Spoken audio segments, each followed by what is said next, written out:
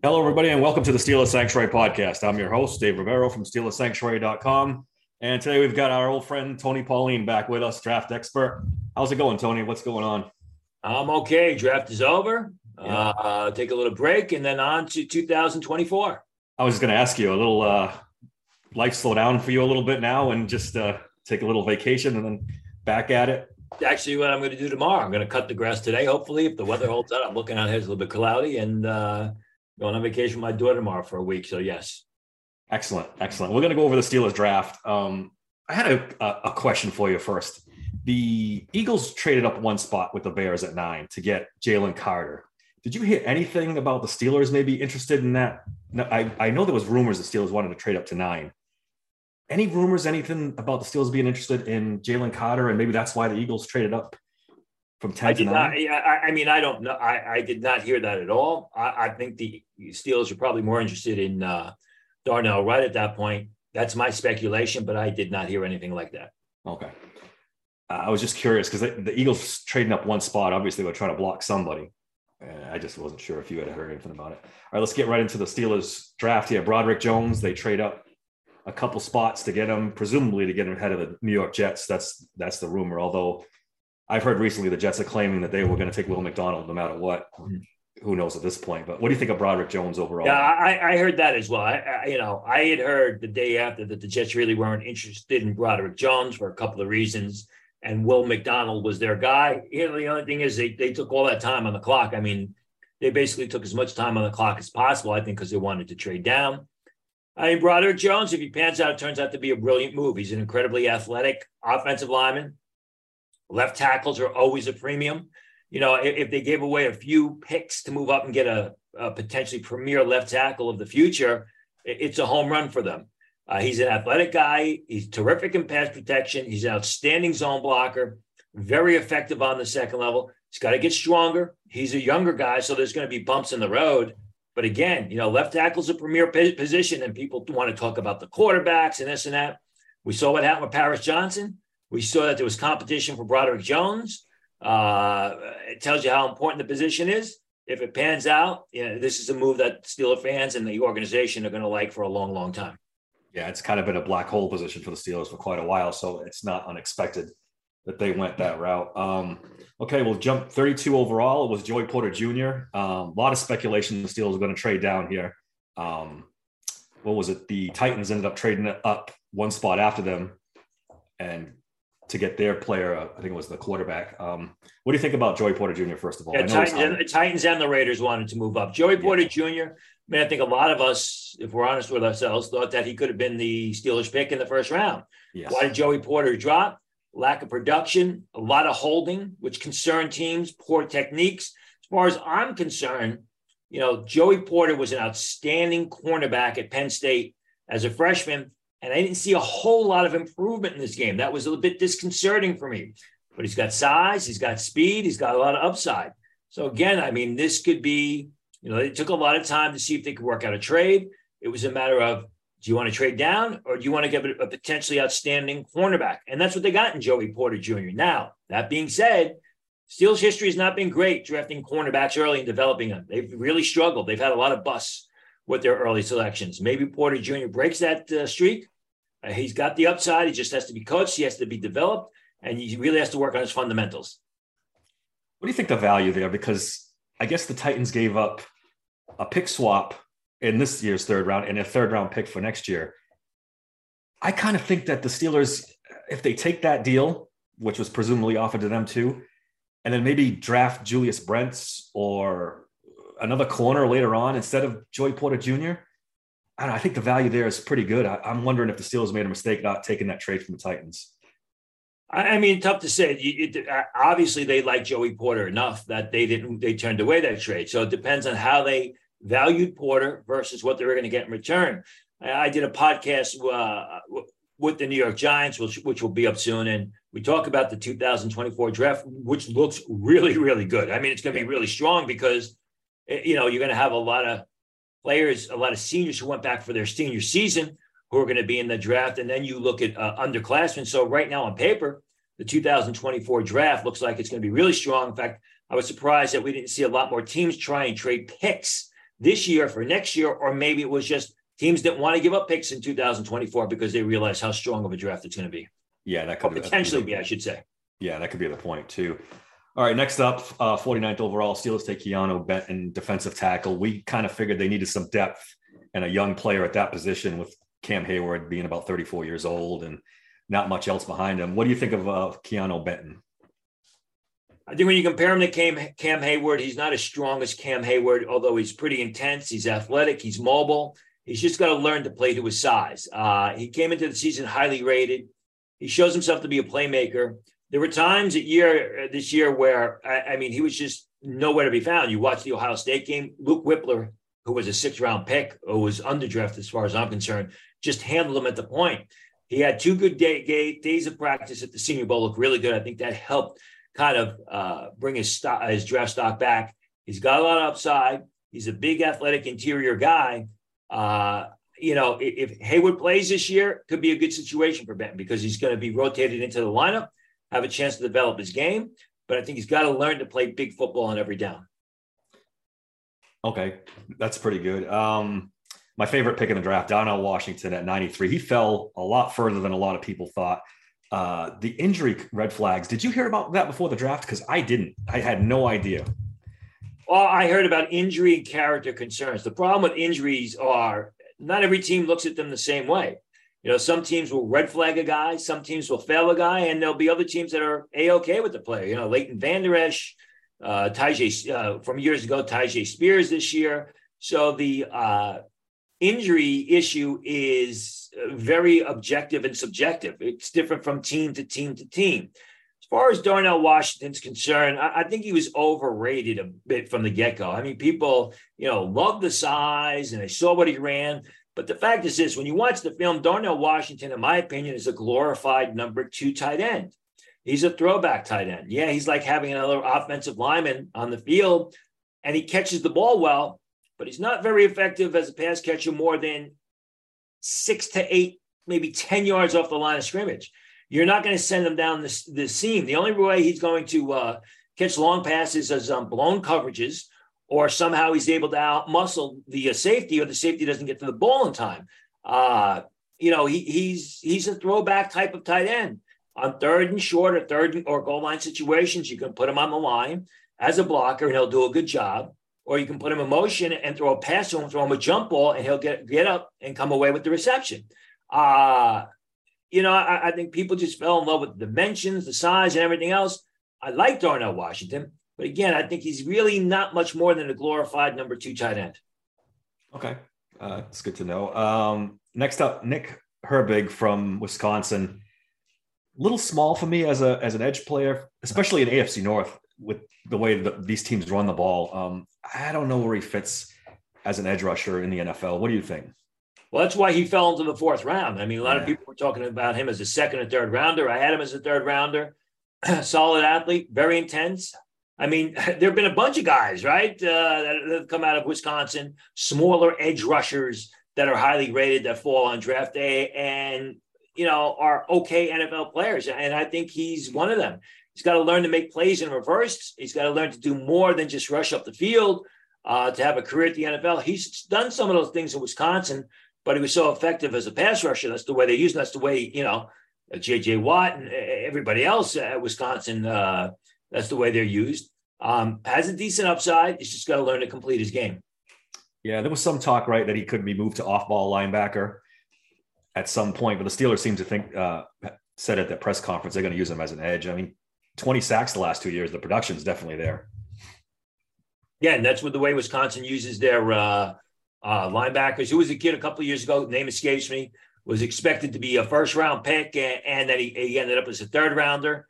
And they look at and I'll pull it up as we're speaking, and he was the same sort of undersized pass rusher, but when you watch him, he was a bit one-dimensional and didn't really have a complete game. Let me get to Wisconsin here. Wisconsin.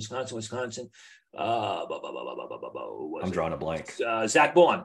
All right. Zach Bourne, another guy. People were gushing over him, and, it's a similar sort of player. Okay, 7th round comes around for the Steelers. There was a little gap between draft picks, and they get Corey Trice from Purdue. I like this pick. Again, injury concerns, red flags with him. Yeah, I don't know why Corey Trice fell. I mean, I love Corey Trice. I think this was a brilliant pick. He's a guy who can play corner. He's a guy I think can also play safety. You can use him in the slot. You can use him in zone. He's a big physical guy. I mean, he is a very aggressive corner. Tested relatively well. Had a couple good days of practice at the Shrine Bowl. He just kind of fell through the cracks, in what could be a steal or one of the steals of the draft for the Pittsburgh Steelers. I liked him coming into the season. He showed a lot of good things during the season. He can play in a variety of schemes. You can use him in zone. You can use him backed off the line of scrimmage. I like him in man. Not super fast, but fast enough. Very physical. Gives effort defending the run. I mean, I had him as a fourth rounder. Why he fell into the seventh round? I mean, what happens is late in the draft, as we saw with a couple of picks, they go with the size speed guys. Trice has got good size. He doesn't have elite speed. He's not a 4.43 guy, a 4.39 guy like a lot of corners, which is potentially why he fell. But I think this is a great pick for the Steelers. All right. And to wrap up the draft, Spencer Anderson, I don't know how familiar you are with him. I don't even think he made most people's top 150s. Guard out of Maryland. Anything there with I know about top 150. No, he definitely was top 150 in the draft. He was, I didn't have him as a draftable pick. Obviously, I had a report on him. I had him graded as a priority free agent. Versatile guy, played center at Maryland, can play some guard, another Shrine Game participant. He's a you get what you see type of player. He doesn't have great upside, but he's smart and he's tough. He gets the most from his ability. I don't think he's got much scheme versatility. And I think it's a situation where he's not mobile enough to be used as a zone blocker. He's not a pure power gap blocker, but he's a smart lineman. And, I see him here as a guard. He also played a lot of center. And that's the type of guy you want in the pivot blocking for you. Smart, intelligent guy who plays tough football, potentially a backup at the next level. Yeah, his versatility is a big key, right? He played a couple positions, so that'll be good as like a backup offensive lineman. Absolutely. Give him a little edge to make the roster. Overall, what do you think? How do you think the Steelers did in this draft? I mean, a lot of players they drafted were around or at your rankings in your board. What do you think of their draft overall? I mean, the first two picks, even the first three picks, you want to say the first four picks. I mean, anytime you can get a premier left tackle in the draft, that's a big bonus. And that's what they potentially got in Broderick Jones. You have to wait and see. Joey Porter is sort of a wait and see. Benton's a wait and see. Darnell Washington's a wait and see. But I think they got four really good players that can help them. I don't know if they're all going to help them in 2023, but I think they got a lot of upside potential down the road. I think there's a lot of promise here. And again, go back to the fact that if they come away with a starting left tackle on Broderick Jones for the next, 5 to 8 to 10 years, that right there is a home run. That's the key, right? The first round pick is always what sets the tone for your draft. Well, I don't necessarily agree with that. I think sometimes that's overrated, but in this case, it's a first round pick that plays a premier position, left tackle. Let's talk about the overall draft a little bit before I let you go. Any big surprises for you that happened in the first round? I know Jahmyr Gibbs was a little bit of a surprise at 12. He was, but he wasn't. I mean, I had been receiving information that I knew the Detroit Lions liked him, and there was talk they were going to take him at 18. They took him at 12. They took Jack Campbell later on at 18. I think with the Lions, their thought process was, we've got so many picks, we're just going to take the players that we like. It wasn't that I think they had 5 picks in the top 85 before they made that trade to go from 6 to 12. So they're like, listen, we're just going to take the players that we like. I think Will McDonald was a bit of a shocker at 15. I had him going to the earliest I had him going was to Buffalo. I thought that was a surprise. When you get a draft where there's not a lot of great talent, you're going to get more surprises than that. Again, the Green Bay Packers, I think, surprised by not taking a receiver, in the first round when there was a good receiver staring them in the face. So that was a bit of a surprise. I think the Indianapolis Colts did a great job in the fourth round, getting guys who slipped like Edibawari, the defensive lineman from Northwestern, getting Blake Freeland, the offensive tackle from BYU. You were high on Freeland, right? You had him as one of your top tackles. I like Freeland a lot. You know, I want to say it's a surprise that DeJuan Jones of Ohio State slipped to the fourth round, but I shouldn't be surprised on it because I was, I kept posting and reporting on what a complete putz the guy has been literally since the first day of Senior Bowl practice when he knocked it out of the park. As I said on Twitter, if you want a blueprint on how to really mess up your draft stock, watch what DeJuan Jones has done since since after the first day of Senior Bowl practice. I think Eli Rick's fall was pretty significant, and that should tell people, when you have a limited body of work and you do as poorly as Eli Ricks did in timing, you better think twice about entering the draft. And Will Levis, another one. I shouldn't be surprised that Will Levis fell the way he did, because I had been reporting since January that teams were telling me they wouldn't take him in the top 20. He's a thrower. He's more than a passer. And even my early mocks, I had him going 20 to Tampa Bay. And then I went along with the rest of the sheep and put him at number 4 with Indianapolis, and I turned out to be wrong. But again, Will Levis is another cautionary tale. When you're a quarterback and you have questions about your game and you're not showing up to scouting events like the Shrine Bowl or the Senior Bowl, it's going to cost you. Ask Geno Smith what happened. Yep.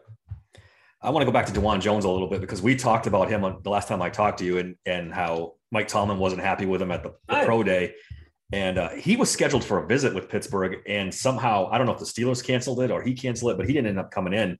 So it was almost like the Steelers took him off their board completely at that point.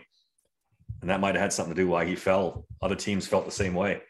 Again, just follow what I had been reporting all along. I mean, the guy shot himself in the foot, goes to the combine, runs the 40, does position drill. Well, it started before that. He had a phenomenal day one of practice at the Senior, just a phenomenal day one. And then he packed it in. Didn't show up for any more practices, didn't play in the game. And that was a red flag. He goes to the combine, runs the 40, does some position drills, doesn't do anything else. And I was at the Ohio State Pro Day, and I saw what happened. He was standing around talking to people in gray sweats. He wouldn't get on the scale. The APT form says he wouldn't sign the consent sheet. This is, more than anything else, this is a job interview where you're going to be signing a contract for hundreds of thousands, if not tens of millions of dollars. You don't want to piss off your employer or your future employer. And that's exactly what he did. We talked about it. He cost himself millions in the draft process. Really, he was a borderline first round pick, and ended up in the fourth round. I think you could have said that after the first day of Senior Bowl practice. Yep. And I think he could have cemented that if he had 2 more days of practice like that at the Senior Bowl. But it was all downhill after that first day. Yep. An interesting little thing came out on Twitter where Christian Gonzalez, the cornerback from Oregon, came into Pittsburgh for a visit. And I guess Mike Tomlin was overheard saying he doesn't have the compete in him. I don't think we're going to have him on our board. Did you hear that from other teams? Or I heard that people said that they didn't think he was a physical cornerback. And I don't necessarily agree with that. Now, when you watch the film of Christian Gonzalez, it is very, very impressive. I was impressed. Yeah, I was not a big Christian Gonzalez guy when I saw people mocking him as early as they did. And then I watched the film and I was blown away, especially his ability in man coverage. He also did incredibly well at the combine. He ran fast and he did well in position drills.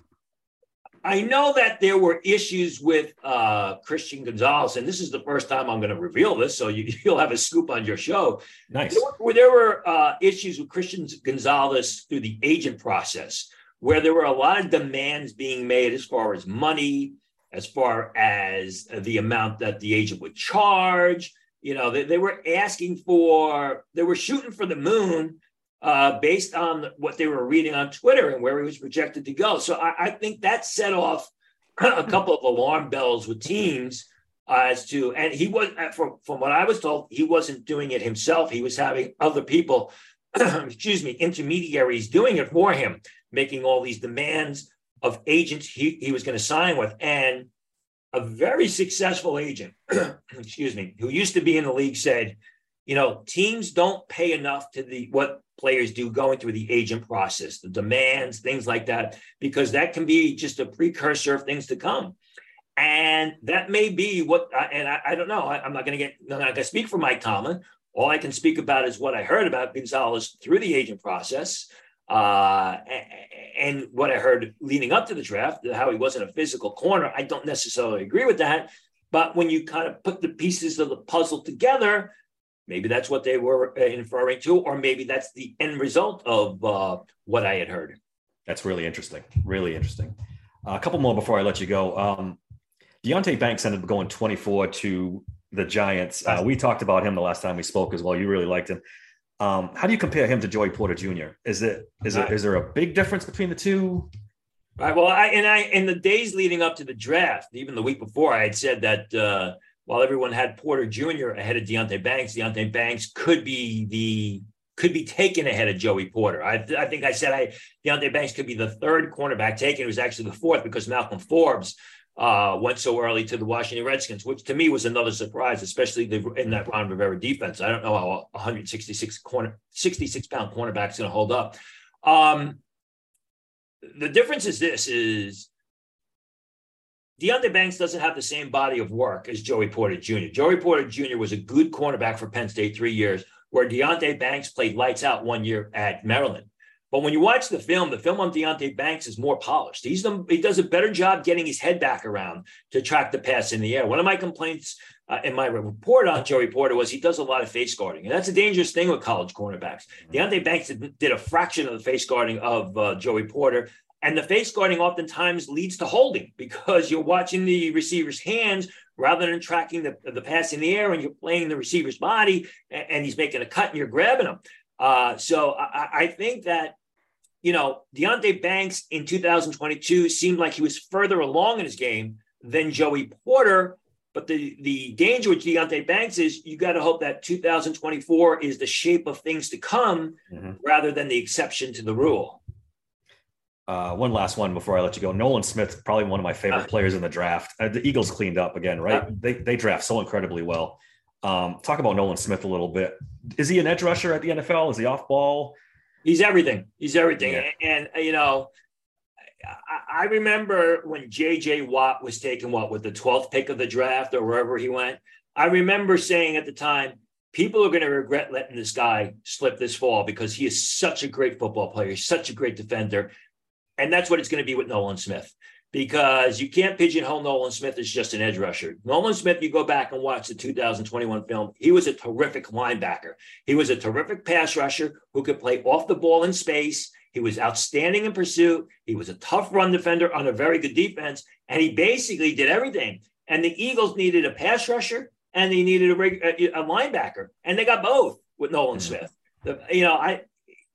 Except for the fact that he was injured in 2022 and he barely played, it's mind-boggling to me that football people would let him slip that far, especially after watching the 2021 film. You compare it to Lucas Van Ness.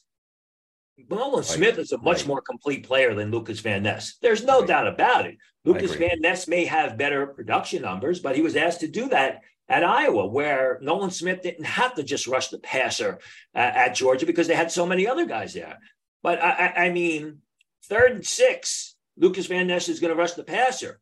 3rd and 6, Nolan Smith can rush the passer. He can play in coverage. He can cover the tight end. You can use him in zone. He will run down a running back if you try an outside run or something like that. He's much more versatile. So, yeah, I would agree. I mean, once again, Howie Roseman, who does a terrific job year in and year out. My favorite general manager by far. I think he hit up, even if Jalen Carter busts, but Nolan Smith turns out to be the defensive player or the football player I believe he can be, no one's going to worry about Jalen Carter busting because they got Nolan Smith.